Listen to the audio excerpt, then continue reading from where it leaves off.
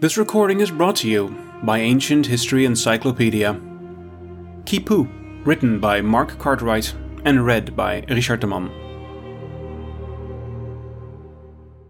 A quipu, or knot record, also called quipu, was a method used by the Incas and other ancient Andean cultures to keep records and communicate information. In the absence of an alphabetic writing system, this simple and highly portable device achieved a surprising degree of precision and flexibility. Using a wide variety of colors, strings, and sometimes several hundred knots all tied in various ways at various heights, Quipu could record dates, statistics, accounts, and even represent in abstract form key episodes from traditional folk stories and poetry. In recent years, scholars have also challenged the traditional view that Quipu were merely a memory aid device, and go so far as to suggest that Quipu may have been progressing towards narrative records, and so becoming a viable alternative to written language just when the Inca Empire collapsed. A typical quipu consists of a horizontal string or even wooden bar, from which hang any number of knotted and colored strings made from either cotton or wool. Some of the larger quipu may have as many as 1,500 strings, and these could also be woven in different ways, suggesting this too had a meaning. The various color shades used could also carry a specific meaning. So too the type of knot, the position of it on the string, the total number of knots, and the sequence of the knots could all combine to create a potentially huge number of meanings. The whole method was based on a decimal positional system, with the largest decimal used being 10,000. The Inca mathematical system was almost exactly the same as our own system in use today.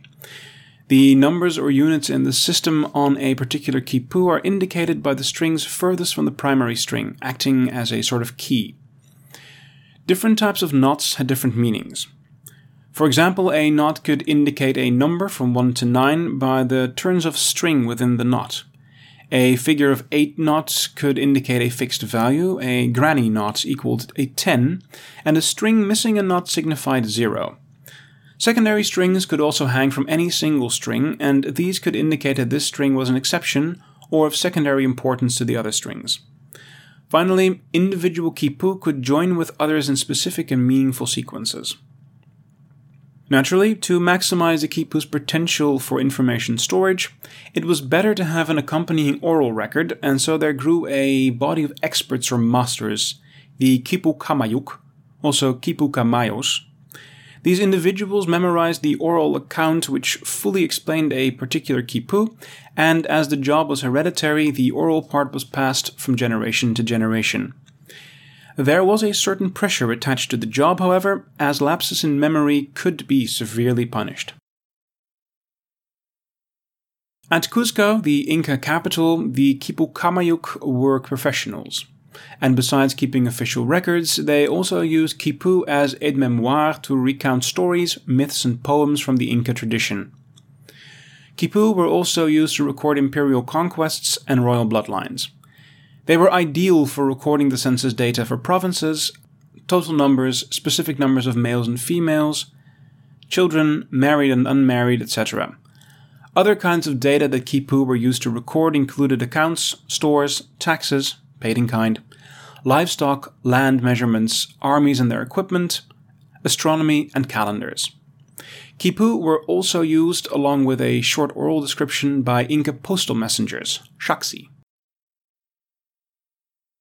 Many Inca quipu were purposely destroyed when Atahualpa took power and sought to clean the slate of Inca history and, in particular, destroy the historical record concerning the reign of his bitter rival and half-brother, Huáscar. Then, following the Spanish conquest, even more quipu records were sought out and destroyed, the new rulers being highly suspicious of the information they may contain within those knots. As a result of these actions, only several hundred examples of quipu survive today.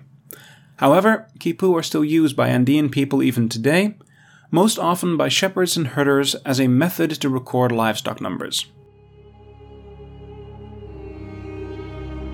This recording was brought to you by Ancient History Encyclopedia. For more great articles and interactive content, visit www.ancient.eu.